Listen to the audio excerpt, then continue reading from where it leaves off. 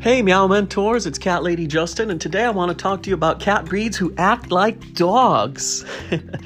I sometimes call Emily and Charlotte puppies because they follow me around, they lick, they're so cute.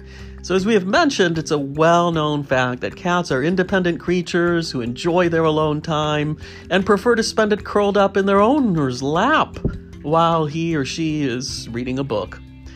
But if you look closer, there's another side of the story. Some breeds of cats act more like dogs than they do like cats, and so I'm going to talk about 8 of them.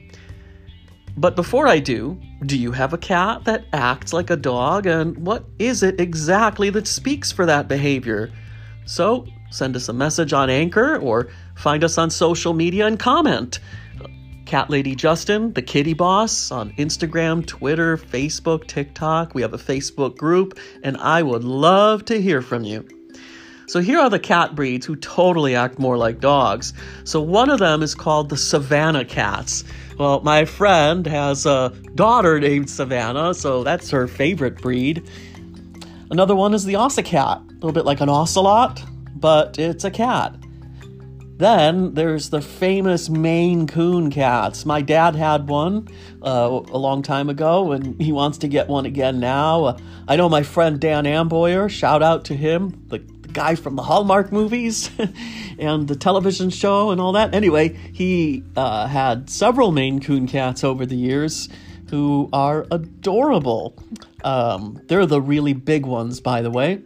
Then there's the Abyssinian cat. You should look that one up. Those are very pretty. And then there's, of course, the American Bobtail.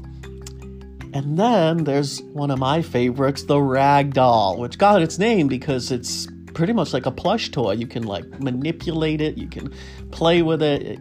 It's like a doll. It's so funny and fluffy. And then there's the Sphinx cat. Not my favorite breed, to be honest with you. They're one of those breeds that are hairless. They're good if you have allergies, but it's just not my favorite thing. But they're very cute. They're very affectionate. I know my friend Robin loves them. So shout out to Robin if you're listening to this. And then there's the American Curl, another cat, like a sheep cat, like a bit curly-haired. Really, really cute. So those are the 8 breeds that I know of that, pretty much act like dogs. Are there any more? How about yours? I mean, mine are not purebreds because I have a preference for mixed breeds and moggies, as we call them here, because they tend to live longer. And, I just like rescuing a cat versus paying for a breed.